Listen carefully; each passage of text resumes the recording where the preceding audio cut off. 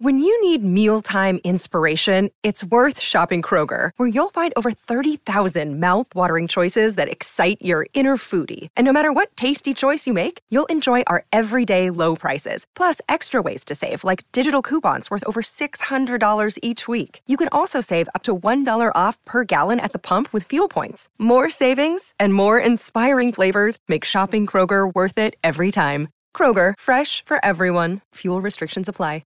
Another day is here, and you're ready for it. What to wear? Check. Breakfast, lunch, and dinner? Check. Planning for what's next and how to save for it? That's where Bank of America can help. For your financial to-dos, Bank of America has experts ready to help get you closer to your goals. Get started at one of our local financial centers or 24/7 in our mobile banking app. Find a location near you at bankofamerica.com/talktous. What would you like the power to do? Mobile banking requires downloading the app and is only available for select devices. Message and data rates may apply. Bank of America N.A., member FDIC. This is Optimal Relationships Daily, episode 1186, When the Holidays Bring the Memory of Loss, by Dr. Margaret Rutherford of drmargaretrutherford.com.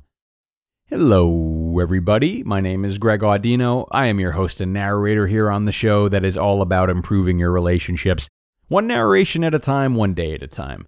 Holidays included. And this post leans into the holidays and the parts of them that can be very difficult to deal with, namely the loss of someone we love who isn't around this season. Dr. Margaret Rutherford, a really talented writer and therapist whose work we love to share, has some thoughts about this. So let's check out her work now and optimize your life.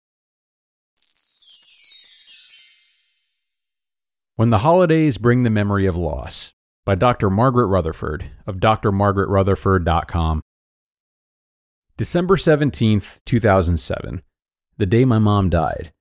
I can remember where I was standing when my brothers called me. 9:23 a.m., in my kitchen, in front of the stove. It was odd hearing from Spencer that morning. His halting but loving voice came over the line. Margaret, Mom died. Just 3 words. I was shocked, even though she was in her early 80s. She hadn't been well mentally, but physically, supposedly, had no problems. I don't remember much about the next few hours, except I canceled my patients for the next few days. It was hard to decide what to say. A death in the family didn't sound right somehow. It wasn't enough. I remember wishing that I had known that she was going to die, because I didn't have anything to wear. It was a terribly silly thing to think, but a distraction. My mother was always beautifully dressed, and she was patiently waiting for me to get out of my jeans period, as she called it. I chose an olive green outfit, but knew that Mother didn't really like me in green. I needed something blue, but there was no time. When I saw my mother's body at the funeral home, it was so odd. Maybe it was because I hadn't watched her die, but an awful sound gushed out of my throat like a wounded animal. I was alone, having driven down from Fayetteville to Pine Bluff, my hometown. My family owns the funeral home, so they had put her body back in the chapel area, where I had been many times in the past, often with her. I so wanted her to move, to respond to me. That's when it began to sink in. I had worked at the funeral home during the summers. I had seen many people dead. Just not my mom. Not my mother. First, we had a private service with my father, who was too physically frail to attend a church service. Held in their bedroom, it was tender and moving. Her funeral was a comedy of errors. My mother had been a Juilliard-trained musician, as a pianist and organist. I had met with the organist and the pastor to specifically plan regal, ceremonious music that my mother would have loved. They, unfortunately, decided to take matters into their own hands. Instead of playing what I had requested, the pastor had opted for some ditty called Life is a Symphony. It sounded like music you would hear at a carnival. I expected a performing monkey to run down the aisle at any moment. I was disgusted. My brother Adam's shoulders were shaking with silent laughter. Mother would have left if she could have. As the family followed the casket down the aisle at the end of the service, I had a severe panic attack. Maybe it looked like I was distraught. I was trembling, sweating. I had filled myself full of beta blockers before the service, anticipating such a response. Still, the panic won. I shook uncontrollably, almost fell in my high-heeled boots, and clung to the usher who was leading me out. I rushed into the waiting limousine. Dad died 1 week later, on Christmas Eve. He had been very ill. His death, although terribly hard for us emotionally, was a blessing for him.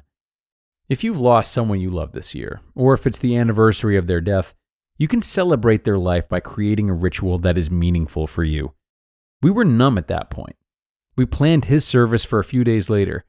I had time to actually go buy a dress. I walked into the store making a joke about needing a dress for a funeral, while inside my heart was breaking.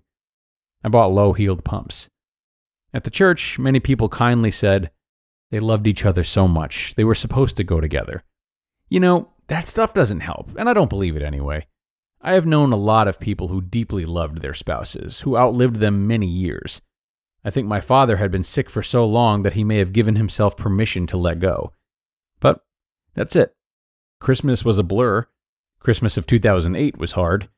I made a point of giving each grandchild a piece of my mother's jewelry. That's how I coped. As a family, we did a Dirty Santa game, which was something we had never had as a tradition. It helped us through our vulnerability, but it's interesting that we haven't done it since. To everything, there is a season. I've watched many people go through the holidays trying to cope with complicated emotions. Many are mourning what their families never were, are not now, or never will be capable of being. Physical abuse, alcoholism, and drug abuse, even neglect or emotional estrangement, becomes more poignant during that time of year. It stings more. If there has been death during this time, and especially if it's a death by suicide, it can feel like you are trudging through each day, waiting to take a breath in January. If you've lost someone you love this year, or if it's the anniversary of their death, you can celebrate their life by creating a ritual that is meaningful for you. You can honor that they are still alive in your heart and mind, and always will be. I plan to do the same. You just listened to the post titled, "When the Holidays Bring the Memory of Loss," by Dr. Margaret Rutherford of drmargaretrutherford.com.